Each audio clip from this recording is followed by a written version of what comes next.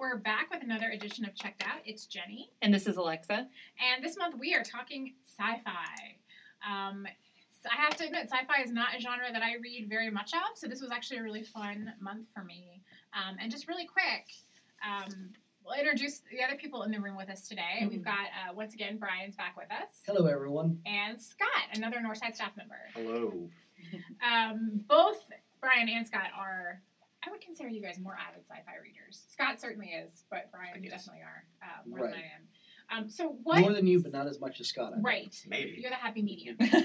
So what separates sci-fi from fantasy? Is there like a strict definition? Well, or is it kind of a blending? This is actually something that's a perennial debate, and I think it's even come up more recently in recent years. What emphasis on technology do you need to be sci-fi? Can the technology be treated as magic or incomprehensible and still be considered fantasy? There's a lot of times a kind of false dichotomy between science fiction and science fantasy. The easiest way to describe that would be science fiction would be Star Trek and science fantasy would be Star Wars. That's exactly what I was thinking of Star Wars. There's more of an emphasis on the fantastical and mythic elements in the latter. So it really just depends. I think historically there's been a lot of overlap because there was a lot of overlap in the pulp magazines and even the authors, it being a more escapist, almost working class set of genres. And you're talking about like pulp magazines, like the 50s when it kind of 50s or even the 20s and 30s. Yeah. So it really depends. I would say science fiction usually examine man's relationship to technology in a more direct form than other sorts of literary genres do. The way I see it, it kind of just trims all the fat away and says, all right, this is the theme we're talking about. We're doing it very directly. Right. We're not using metaphors. We're going to talk about robots. Well, and it's interesting because as previous listeners of the podcast, when I don't do sad books, and it felt like there was a lot of sad in science fiction that I kind of had to sort through to find one. I ended up reading a children's book is what I ended up doing, but to find one that wasn't. You're not even safe there a lot of the times. I know. So we're gonna go ahead and dive in and talk about some of our recommendations. And it's not, as always, it's not just books. It's also movies or TV shows or things that from the genre that we really enjoy. So I think we should probably start with the expert here and go with Scott. Okay. And you dive in and tell us what your picks are. So the book I read is The Drowned World by J.G. Ballard, which is a 1962 novel. It was originally published in a magazine in novella form, and this is an expansion of that.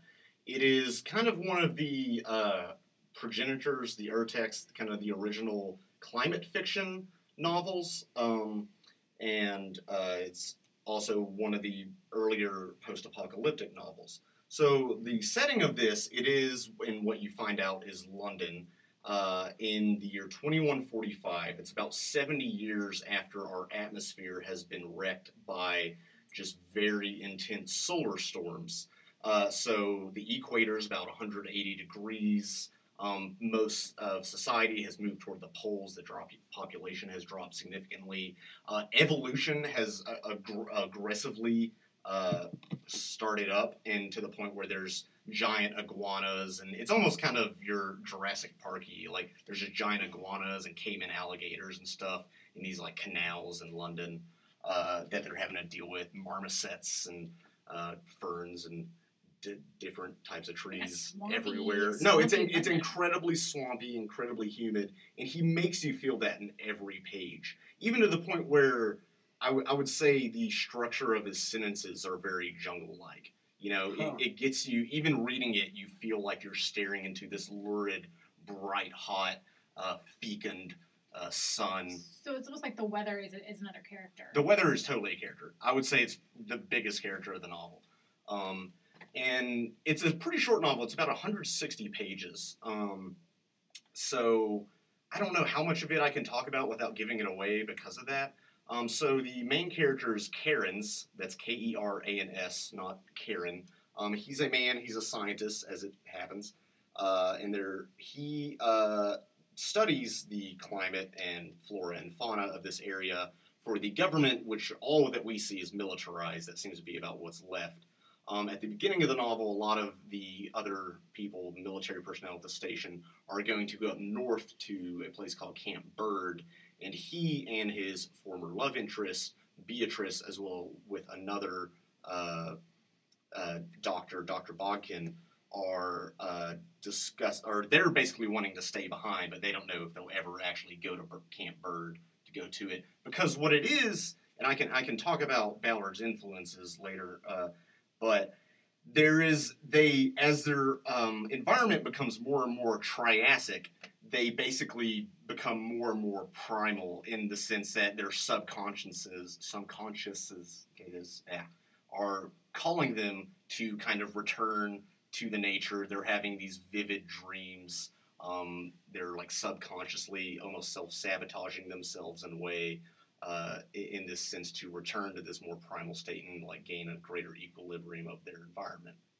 It's fascinating, and it sort of fits with it being the '60s and the whole like back to nature, well, it off is the grid kind of movement. It's early '60s, and reading this, it's definitely psychedelic, even though it was before mid and late '60s when that really hit. But Ballard actually studied medicine at Cambridge, I believe, for a while to be a psychiatrist. So he definitely has the background to write this sort of thing, and he decided to write science fiction novels instead.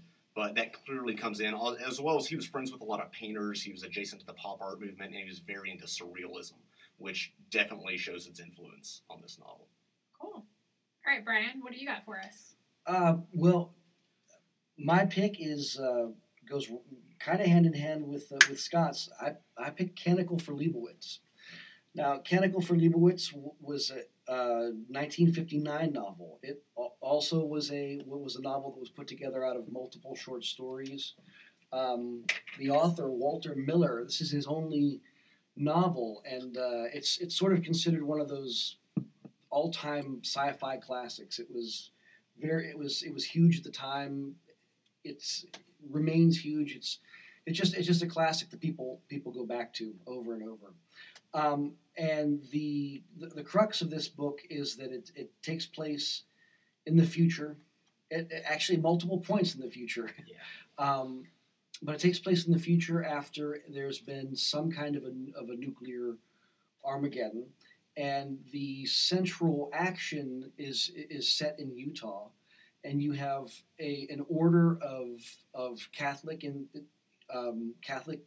monks, a monastic order called it's the Leibowitz order. They all follow after this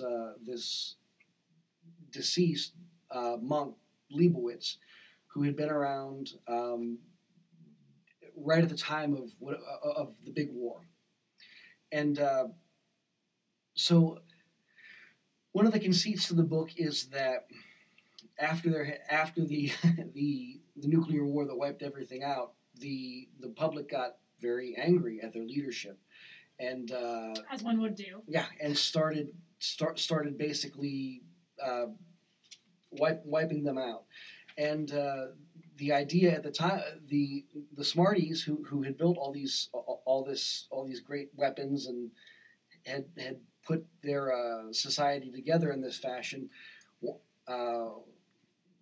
were enraged that simpletons were running the show, and the common folk actually took that name up as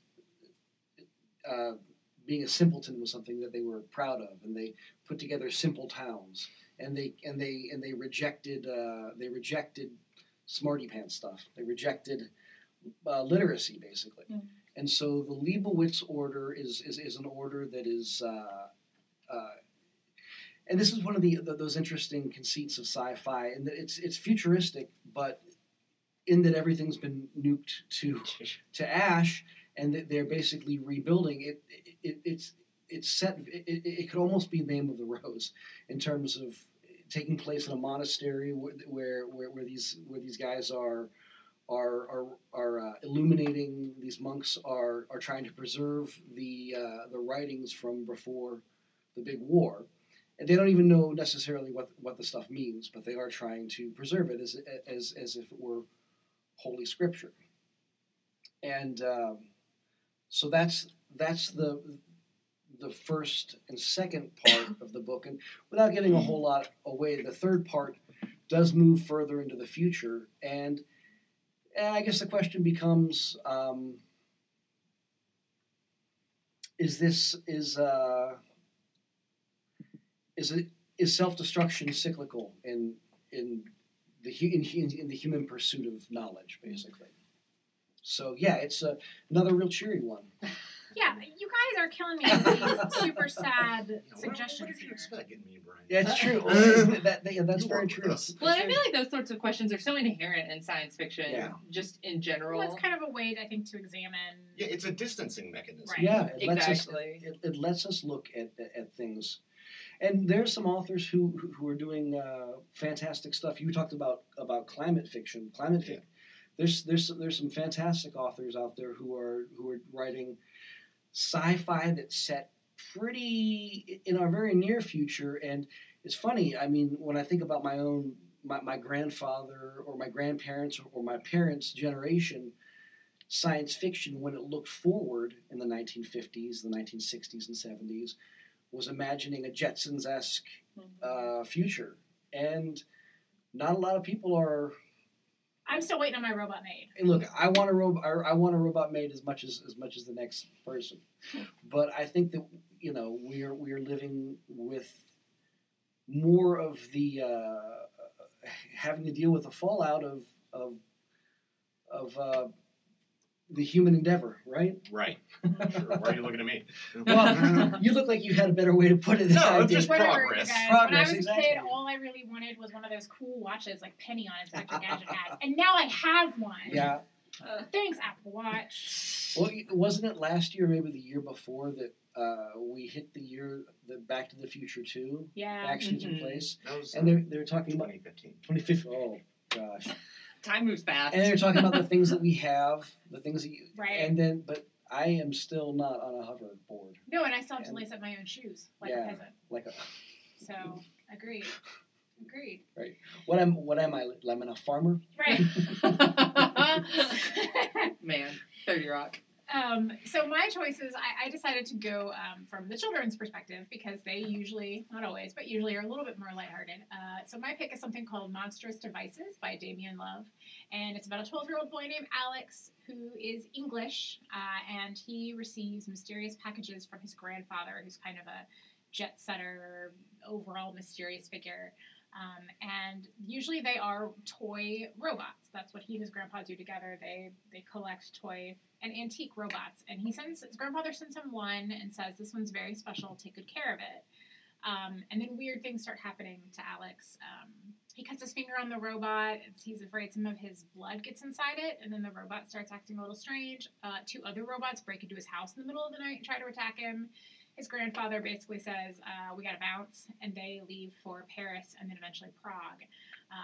At some point, it turns into a bit of a retelling of a kind of the Gollum story from Jewish literature, but it's fun. It is fast-paced. It is a fun read. It's not too heavy, not too dark. It is about robots, so that's kind of fun. It's very English, which I love. I love English children's authors because they're so delightfully dark for children's stuff. But I really enjoyed it. I thought it was a lot of fun. My other recommendations, I have not read it yet, but it just came out. The Stranger Things prequel called Suspicious Minds, written by our buddy Gwenda Bond, friend of the pod. I'm gonna say that. That's like an official tagline now. Friend of the pod, Yeah. Gwenda Bond. Hashtag. Kind of mentioned that to us that she was working on something along those lines when she was here, and it's out now. It's the prequel. It's the story of Eleven's mother. Stranger Things. If you're like one of the 2 people in the world who haven't seen it, it's on Netflix. It's delightfully 80s in every single way. Mm-hmm. If you grew up in the 80s, so much of it will feel so real to you. I remember watching the first episode and freaking out because one of the kids' little sisters in the show, who would have been my age in the show in the time period, was wearing a dress that I actually had as a toddler. Nice. And I was like, oh my gosh. But it is about some boys in a small town in Indiana who like to hang out together, play Dungeons and Dragons, go to ham radio club, and suddenly they meet a girl who is unlike anything they've ever seen or met before. And she just tells them her name is 11, and she's clearly escaped some sort of laboratory-type setting around the same time that one of their friends goes missing. So the whole first season is about trying to find the friend and trying to figure out where 11 came from. And then the third season actually comes out this summer. So if you want something to kind of binge on a rainy weekend, this is a great choice. Get caught up for the third season. My other suggestion is one that I just finished, and it's a lot of fun, and that is The Umbrella Academy, also on Netflix. And this is the story. It's actually really. I didn't know any of the backstory when I started watching it, but the guy who wrote the graphic novels that the show is based on is Gerard Way from the band My Chemical Romance. So if you grew up in the late 90s, early 2000s, you know who My Chemical Romance are, I'm sure. He was the lead singer. The band disbanded, and he started writing graphic novels. He's also got a series, Doom Patrol is his other series. Umbrella Academy was his first. Netflix has turned the first book and parts of the second, I think, into the first season of Umbrella Academy. I know they took some liberties. I was reading to see what the differences were, so if you've read the novels, you can still watch the show and there might find new things. But the premise is that one day in 1989, several children were born all on the same day, and the miraculous thing about them is that morning none of the women had been pregnant. An eccentric billionaire goes around and tries to essentially buy as many children as he can, and he gets 7 of them. They all have special powers, and he calls them the Umbrella Academy, and they're basically like a mini crime-fighting team. And they have lunchboxes, and they have cereals, and they have action figures and all of that. Then when they become teenagers, it all kind of falls apart. And the show starts after the father has died, and they're all brought back together to try to heal from his death and their very unorthodox upbringing. And also because one of the siblings who disappeared as a teenager comes back and warns them and tells them that the apocalypse is happening in 8 days, and they've got to try to find a way to stop it. So it's a lot of fun. It is very much like Royal Tenenbaums meets X-Men. It's probably the best explanation for it. But it is fun, and it's only like 10 episodes, and it's another fun one to kind of binge your way through. And Mary J. Blige is in it, and she plays an assassin. Which should sell everyone on it. Which should sell everyone on it. It's lots of fun. So those are my picks for sci-fi. If you're like me and you just, you're a little bit on the lighter side of things, those are some little entryways to get you dip your toe in the water of sci-fi. Mm. And well, like Jenny, I don't read a lot of sci-fi, and when I do, it tends to be more kind of like on the literary side of things. I don't read a lot of hard sci-fi because it hurts my brain to think of that much science. So I try to. There's a reason we work in libraries. I stay on the shallow end of the pool when it comes to thinking about science and math because I'm more comfortable there. My big recommendation for anyone who's interested in sci-fi would be Saga by Brian K. Vaughan with art by Fiona Staples. It is a graphic novel series, and I have talked at length about how wonderful it is on this podcast before, but it's still going, so I feel that I'm in my right to talk about it some more because it's not over yet. I guarantee you when we get to graphic novels, I will talk about Umbrella Academy again, so go for it. Good. Okay. I feel extremely vindicated now then. So Saga it's a space opera, basically. So it is the story of Alana and Marco, who are... I'm sorry, when you said space opera, I immediately thought Spaceballs. I'm just throwing that out there. Same thing. Yeah. Okay. Yeah, right. no, right. Yeah. Saga is the story of Alana and Marco, who are married, and they come from 2 different worlds, and their people are at war. So Alana comes from Landfall, which is the largest planet in the galaxy, and all of the inhabitants of Landfall have wings. And then Marco comes from Reef, which is the only moon that orbits Landfall. And his people, while Landfallians are much more like technologically advanced, people from Reef know magic. They speak a very obscure language, have horns.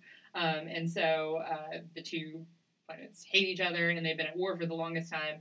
Marco and Alana meet each other when Marco is the prisoner in a Landfallian prison, where Alana is his guard. They meet, fall in love, and actually the series begins with Alana giving birth to their child, Hazel, who by all accounts should not exist because she's the product of this union that never was supposed to happen. Hazel has horns and wings, so there are lots of fun shenanigans trying to hide that throughout the series. because the minute that Hazel is born, she is immediately in danger because everybody wants this baby that should not exist.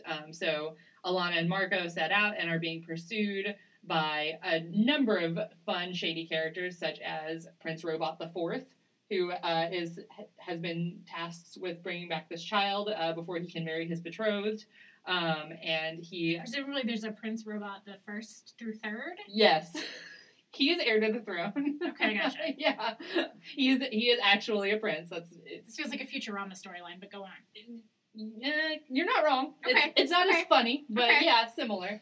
Brian K. Vaughan will he has a knack for making you very comfortable and like having a great time, and then he'll just like sucker punch you, like, and then you're just real sad all of a sudden. No, He's tapping out right now. He's so good at that. If anybody's read Y the Last Man, he does it in that too.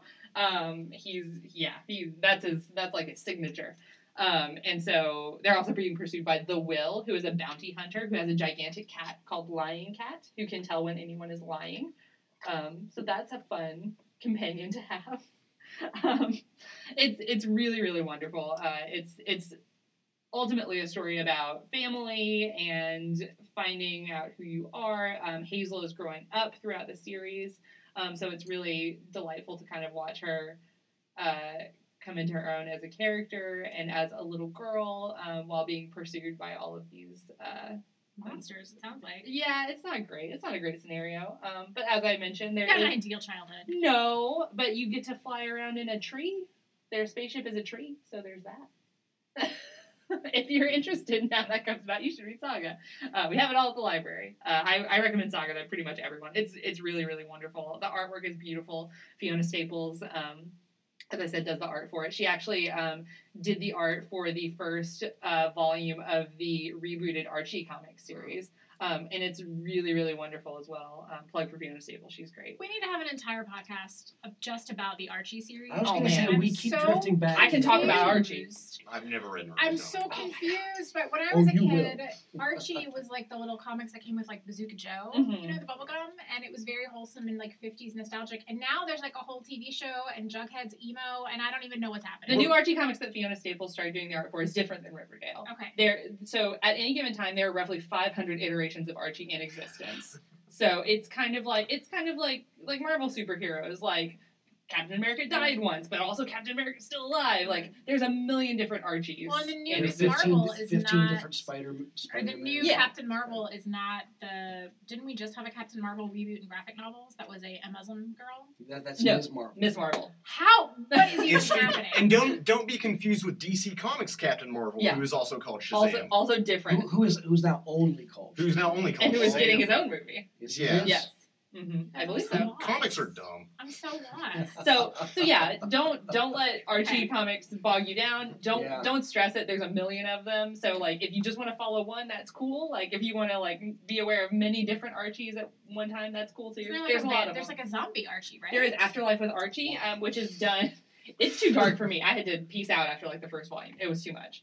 And it is done by the gentleman who is the show writer for Riverdale. He Okay. wrote Afterlife with Archie and Chilling Adventures of Sabrina, which is also a Netflix show. Wait, Right. is Riverdale based on Archie comics? Yeah, Yes. Oh, it is. I went to a high school with a guy who's in like 10 episodes of that. Is that What? right? Yeah, Hart didn't. Who does he play? I don't know. Oh my god. Don't ask me. I need to know that. I wanna hear Alexis, one. you're an Archie head, right? Yes.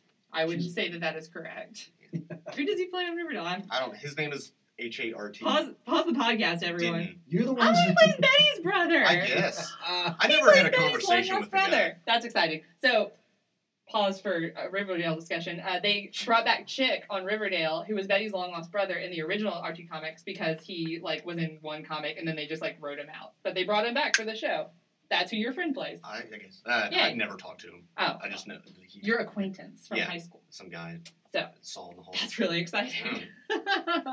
Yeah, no, I'm really into it. Sorry, I derailed the podcast. I really love Archie comics. Fiona Staples does really good art. We need to have an Everyone, entire I can like edit. Archie podcast. I would love where that. Figure out what I will that talk is. about Archie. Graphic novels is going to be December, Mhm. so graphic novels are whatever. I need to like find.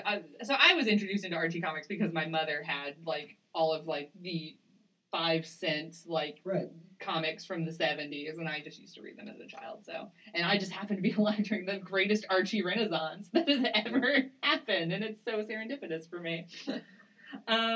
So anyway, to get back onto sci-fi, Saga is my main pick. It's wonderful. Everyone should read Saga.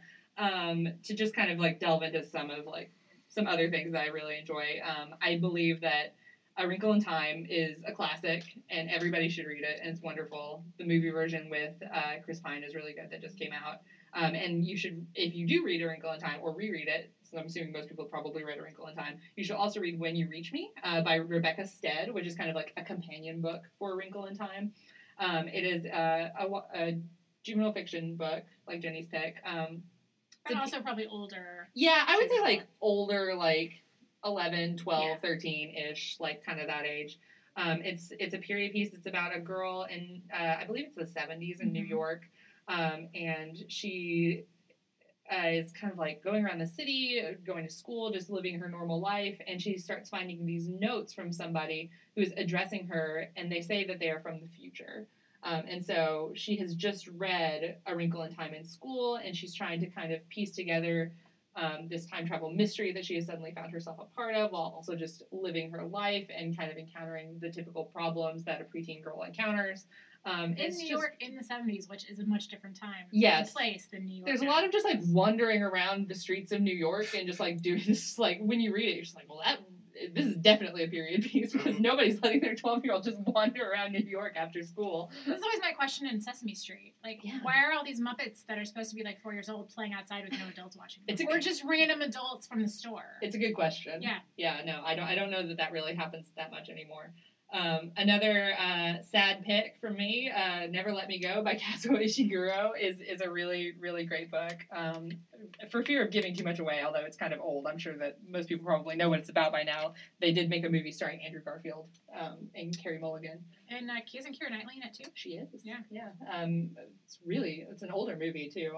But it's about a group of clones who live together in this picturesque boarding school in like the countryside in England. And it's really, really heartbreaking, but very wonderful. And I promise it is sci-fi, even though I really it's just about clones, but I swear it totally fits the theme. It totally fits. And before my time is up, I just want to throw it out there: The Fifth Element, greatest movie ever made. It's a good one. Oh my gosh, Is that a great movie? What's that guy? Luc Besson. man! Yeah. He directed most recently Valerian, Yes. which I would not recommend. No, I didn't even watch it. No, I went to paid for a theater ticket for that for some reason. I bet it was cool. looking at least. It has some good tropey stuff. Yeah. Like if you're into and I'm not actually a tropes guy. I actually think a lot of weaker, not that I want to talk, but a lot of weaker writers will use tropes or world building to buttress their poor storytelling, or they just get too into that. Yeah. Because I don't know. I don't know. I guess this is relevant. I'm actually a slush reader for Apex Magazine, Oh. which is a nationally published Hugo-winning sci-fi magazine that's actually based here in town. I got the gig by emailing and asking if they want free labor, and they said yes. Wow. So basically, I read through unsolicited submissions, and the ones that are more promising, I forward to the editors. So I don't know. I read a lot of short stories that way. That's great. Yeah, it's a good experience. Yeah. And we should mention too that this is all part of the Northside Reads project, which this year Northside staff is trying to read a different genre every month. And encouraging our customers to do so as well. So read outside your comfort zone is kind of our motto for the year, which I definitely did with this month. Because sci-fi, not usually my jam, but I did That's enjoy right. it. The robots were fun. You were in the same position I was last month with romance. Yes. Yeah. I was also in that position with romance. I don't read a lot of romance either. Yeah, I skipped that month. Yeah. It's good stuff. Good stuff in romance. So April is mystery, right? April, we're going to be talking about mysteries, and I honestly forget the batting order after that, Okay. folks. Do we have a month for fantasy? Yeah, Okay, it so does we'll come circle back later. around. We'll Kind be of back. We'll be back to similar fantasy. territory. Right. Kind of. I don't know what I'm going to read for fantasy though, because Oh man, that's my wheelhouse. You I'm know, ready. a friend of mine who I grew up with is a huge George R.R. Martin fan. Was even before the show came out. He's been trying to get me to read The Song of Ice and A Song of Fire. Ice Yeah. and Fire. Song of Ice and Fire. I read it. I'm gonna do it. So It's a fast read, even though it's a brick. do you know what? It's the real fun- fast. Do you know what the fun? It's funny as one of the things that I've found that we've just been doing this for a couple months now is how much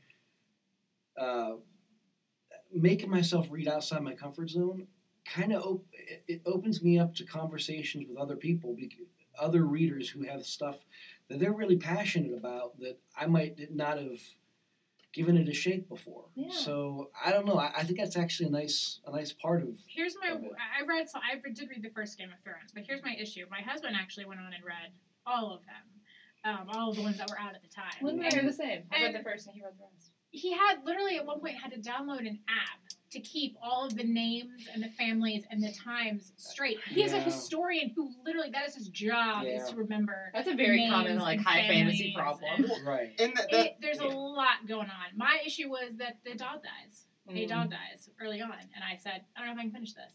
I did, but after that, Does anyone not die in that book? Like, No, how did you apparently notice? How did you everyone notice does. that the dog died It's a among very all the other it's, corpses? it's real prominent. They Right. really nail it first home that one- the in dog is first dying. One, though, in the first one, though, yeah, in the first one, there's not the blood count is not the head count's Okay. not as high. It's not, and it's a very good dog too. It's real sad. I'm still kind of scarred by it too. I read. Yeah, the it's It's a sad. Yeah. It's not good. It's really upsetting. have you guys read Dune? Pulling it back around. No. Have not. not. Okay. I don't know. It also does the house thing. Yes. It's sort of. I think it's sort of considered or has been compared to Lord of the Rings for the science fiction genre because it's definitely in the more science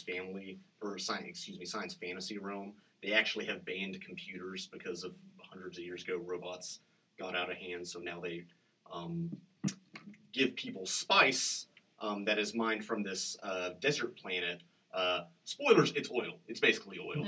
Like, that's the metaphor they're making there. Spoilers for Dune. Oh Yeah, no. spoilers from a book Right. from 1960. Allegedly the highest selling sci-fi book of all time. I would probably rather circumnavigate a desert planet on foot than read Dune again, to be honest. It's about 500 pages. And it's one of those, you gotta It's keep big. flipping to a glossary in the back, right, which, yeah. like, physically breaks up your reading process. Yeah. I'm And out, man. it gets real No. exhausting. I did it over summer when I was like 15 or something. I used to have No. time for stuff like that. I don't have time for that I anymore. Isn't that being remade as a film? I think so because they had David Lynch made his Dune, which why Right. they picked David Lynch to make it, Well- I have no idea. well, it and they has- didn't let him David Lynch it up, Right. so why are you? It has the weirdest That's the whole point. background as a film because originally it wasn't supposed to be done by. I don't know if it's Jodorowsky or Jodorowsky. Jodorowsky. Yeah, who's a Spanish, I believe. No, Mexican? No. Latinx Okay, director. Right, gotcha. Who directed some other stuff that's way more avant-garde. Like, right. actually, one of my favorite movies is The Holy Mountain that he directed, which is a really avant-garde film that was actually funded by Yoko Ono and John Lennon, if that tells you anything. Tells you That plenty. totally Yeah. tells you a lot. It tells you a lot. So that he definitely has a psychedelic body of work. Yeah, it's a mountain of a thing, but it's very influential. Influenced Star Wars, Desert Planet. Right. It's right there. I mean, and you could even see it. It kind of has a bit of a white savior-y thing because somebody from another planet who's part of this, which is very common in sci-fi. That's very Yeah. right. I mean, that's the elephant in the room. It's like sci-fi does have a kind of white male perspective historically. It's a lot. It's a absolutely. heck of a lot Well, better. and you also have to look at too. I think the time periods in which sci-fi emerges to Yes. be times of lots of instability and insecurity. You take the 20s and 30s. Okay, well, the 30s depression, 50s. You've got space race with the Russians and the Cold War is heating up, and there's a lot of fear. And naturally, when there's fear, people cling to sort of fall back onto some bad habits. Right. And that would be listening to the predominantly, I think, to the white male voices, perhaps. And we have a lot of that now, I think, with our science fiction. It's leaning more and more dystopian. Right. Because, which I almost think is problematic, because we stopped imagining better futures and just kind of threw our hands up Right, and gave so up. it's like, Kinda, alright, yeah, it's you just got a all going to point. be It's sort of you're displacing responsibility and saying, well, it's the system, which it is, but I don't know, at the same time, you can, not that I'm crusading or anything, but that is something I think about a lot. And I think all those all those kind of questions are perfectly reasonable questions to come to in sci-fi. That's part of what makes this kind of speculative fiction so useful. Yeah. Right. Mhm. Is For it- me, at least. Right. Yeah. It lets you ask some bigger questions, and you get to dress it up in cool white spandex if it's Yeah. the 1970s. You know, like Gil Gerard and Aaron Gray. Well, I think it's interesting because Aaron Gray. it just occurred to me, Alex and I are of the Giver generation, which was a huge deal when that book came out. Oh, I love that book. That's very much sci-fi. And I can't even tell you the number of times I had to read that book in school, Mhm. and the number of times I read it on my own. And I was extremely obsessed with Gathering Blue, which is a sequel to The Correct, Giver. It's really, correct. really good. yeah, there's a whole it kind of built a whole world there Mhm. actually. Gathering Blue is wonderful. So I think that sci-fi is kind of having its moment right now because of an entire generation that grew up with books like The Giver and with the 80s. And that's kind of the fun thing about Stranger Things. It's got so many odes to the 80s. But if you think about it, the 80s had a lot of very popular movies from the 1980s have a strong fascination with sci-fi elements. Back to the Future and E.T. That Star Wars thing. That Star Wars The whole thing. Star Wars Yeah. thing. Flight of the Navigator, which was my favorite as a kid. All that. All right, so I think maybe since sci-fi is a genre that is somewhat underrepresented, maybe our big sci-fi readers could give just a really quick, 30-second elevator pitch on why you should read sci-fi. Okay. Absolutely. No one Okay. prepared for this. And so. Brian Okay. immediately looks at me. Yeah, immediately Man. handed it off. Hey, you who's never done a podcast before. I'll go. I think we've talked about it a lot. What I find useful about sci-fi, especially when I was younger, I think when I was younger it introduced me to a lot of philosophical concepts. Ideas like, what is the self? You have that with clones, like in that Kazuo Ishiguro book, who's a Nobel laureate, by the way, Mhm. we forgot to mention. Right. Yeah. He's known for blending genre. Yeah. And he's an American author, actually. So you have things like that, and you do have these discussions of race and identity politics, and also our relationship to technology, our relationship to economics. You have something like cyberpunk, which is a whole genre born out of 80s fear of globalization and Reaganomics and computing technology in Japan that we thought was going to overtake us in the global marketplace. So I think when I was younger, it definitely introduced me to a lot of those concepts in a safe way that happens. I think escapism's great. I think that's not a dirty word. You said 30 seconds, so I might have been going on a lot. That's okay. We're not timing you. Okay. But I think for now what it does is, as I mentioned before, it kind of cuts out the BS and allows you to focus on one specific issue, one specific technology, have a thought experiment about something, whether that be our relationship to the environment, our relationship to mass media, and do it in such a distilled way that it kind of forces you to reckon itself with that. And also, I think, and because Brian and I were talking about this before the podcast, especially with our books, my book especially is very unanthropocentric, which means it doesn't really treat humans as the center of the world. And I think that's something that, depending on your opinion on that, can actually be very useful in sci-fi because it increases the scale of time so much that you do see how these trends that we think are so essential to our civilization or so essential to being are really temporary in that sense. It's like Planet of the Apes. It is definitely like Planet of the Apes, which is a good one. Yeah, absolutely. We'll count that as one of my recommendations. Planet of the Apes. Do it, people. But do the Charlton Heston version because it's so campy and fantastic. Don't do the Tim Burton one. Written by French person. Rod Serling. Right, of Twilight Zone. Although apparently he wrote the first draft, and they say that his It's too dark. that it was like Picture it. apes meet My Dinner with Andre. It was just all. It was just all. That sounds talk great in its Yeah, own way, it to does, be doesn't honest. So, do you want to hear a really funny thing about Twilight Zone? So, it was produced by Desi Lu, the Desi Arnaz Lucille Ball production company, and so the very Wow. first original ones that they were pitching to the network were done by Desi Arnaz Wow. Can you imagine Desi Arnaz Desi voicing? in Rod Serling's Yes, in Rod role, Serling's role, right? yeah. He was quickly replaced for the obvious reasons, Wow. because you can't hear him talk without laughing. I feel Right. like, because I just expect him to be yelling at Lucy. But yeah, that was his original. They're they're rebooting Twilight Zone. Yeah, with I Jordan did Peele. that. Jordan Peele Jordan producing Peele. and hosting. The trailer looks amazing. Yeah. So we'll see. Yeah. Would Get Out count as a sci-fi, or do we feel like that would be more a horror thriller? But It is a bit science fiction. It's first of all, genres are more useful for booksellers than for writers. True. I right. think. Once you widen the bucket enough to with the term speculative fiction, Yeah. I feel like fantasy, sci-fi, and horror go in there without any problem. Yeah. They and it almost comes down to, does your character have a ray gun or a wand? Yeah. You know what I mean? Mhm. In fact, there's a famous story. I wish I remembered exactly all the details, but that in the original, in Roddenberry's original Star Trek, that there were plenty of places in the script where the writers would just say, insert some science here. Nice. It was just whatever the MacGuffin needed to be. That's my kind of science yeah, writing. insert the science here. Make it up. Right. We have to get down to the planet. Science that right up. Yeah. You know? Yeah. That's awesome. Yeah. And so it's insert science, insert magic, insert. I don't know exactly what it would be for horror. Yeah. Curses, maybe. Whatever you need to achieve the Yeah. escapism. Yeah. But isn't the horror of Get Out that it is a This is science fiction-y sort of scenario?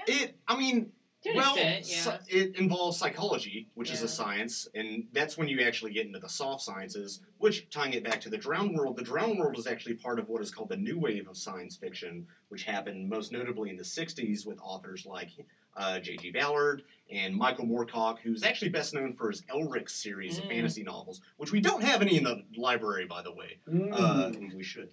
But I did read a science fiction book he wrote called Behold the Man, in which a man time travels back to meet Jesus.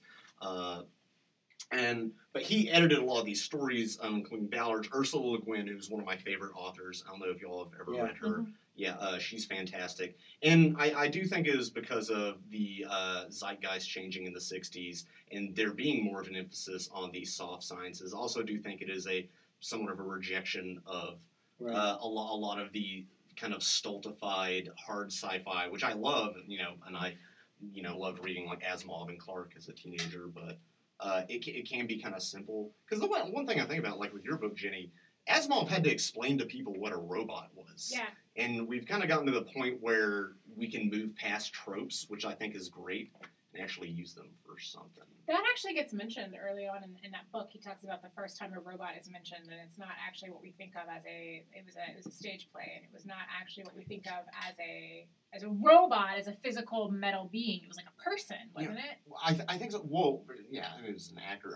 What's the name of that play? I've heard of it. Yeah, I think it's Italian or something. Yes, but it gets mentioned in the beginning of Monstrous Devices. Right. The grandfather's No kidding. the kid is asking about robots. He's like, do you know the first time? I mean, automatons go back to they're automatons Right. in Greek mythology. Yeah. If you broaden it enough. Yeah. And then once you get into like golems, like you were Sure. saying. Sure.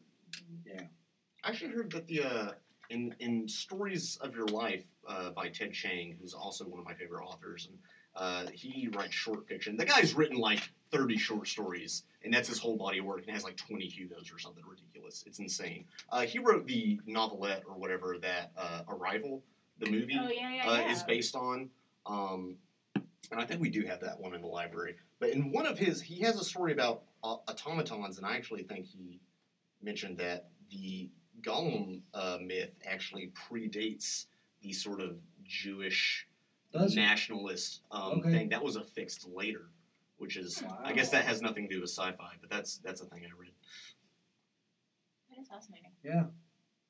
I just thought of one more quick recommendation for people who are wimps like me. Okay. The TV show Chuck, which the library has and which is also on Amazon Prime. It is a story of a slacker guy who gets a computer put in his head and then ends up fighting crime with the CIA. Is that what that show was about? Okay. Yeah! Wow.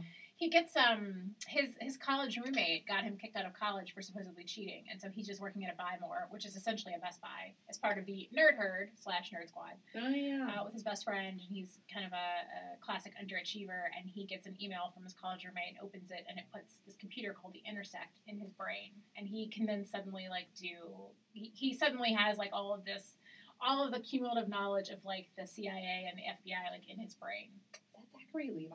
It is Zachary Levi. Flynn Rider from Tangled. Correct, and soon to be Shazam as well. Oh, in the yeah. DC movie, yeah. Yeah, and he was in the original Thor.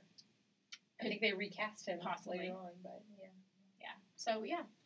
So it's a great show for wimps. I had no idea that show was about that. Well, if you're looking for something else, light sci-fi, I really have enjoyed the 2 Ant-Man movies.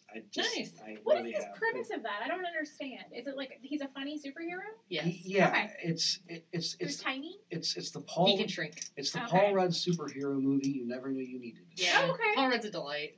It's a lot of fun. It mixes the original idea of Ant-Man. He was one of the founding Avengers. It But was Hank Pym's like, yeah. he's kind of a jerk. Yeah, right. I guess he has a lot of. So, this is following a different version of Ant-Man. What's Yeah. his name? I don't remember. Scott Lang? Scott Lang. Yeah, that's right. it's Yeah. not Hank Pym, and I Right. love that the people who wrote this movie were like, we know about the baggage that comes with Hank Right, Pym. We're right, not right. gonna make Ant-Man Hank Yeah. Pym because we know what that name Right. means because he's just a jerk. But it's just a super fun movie on the that plays with scale. That's it. watch that. I've been meaning to. For Yeah, a while. it's a lot of fun. It's just fun, silly stuff. Nice. And Ant-Man and Wasp, I thought was a nice in that it brings in the Wasp as a character. Mhm. Yeah, I thought that was pretty cool. Nice. And you don't have to watch like every single Marvel movie No, Good. no, you don't. because I'm so far behind at this point. I don't even know that it's possible to There catch up. are a lot. Yeah. Yeah. Well, yeah, it's kind of weird. Kind of plays back to the serials of the 30s, like Yes. Flash Gordon and Buck Rogers, Right. which right. influenced George Lucas. And we're back. Exactly right. And Spun it back around again. We've made a circle. Great. Well, thanks so much for joining us, and stay tuned. Next month, we're going to hit mysteries, which is my favorite genre, and I'm so excited. But this has actually been a really great month for me, and I feel like I've learned a lot about sci-fi, and I've enjoyed it. So thanks, guys. Fantastic. Thanks. Thanks for having us. Thanks.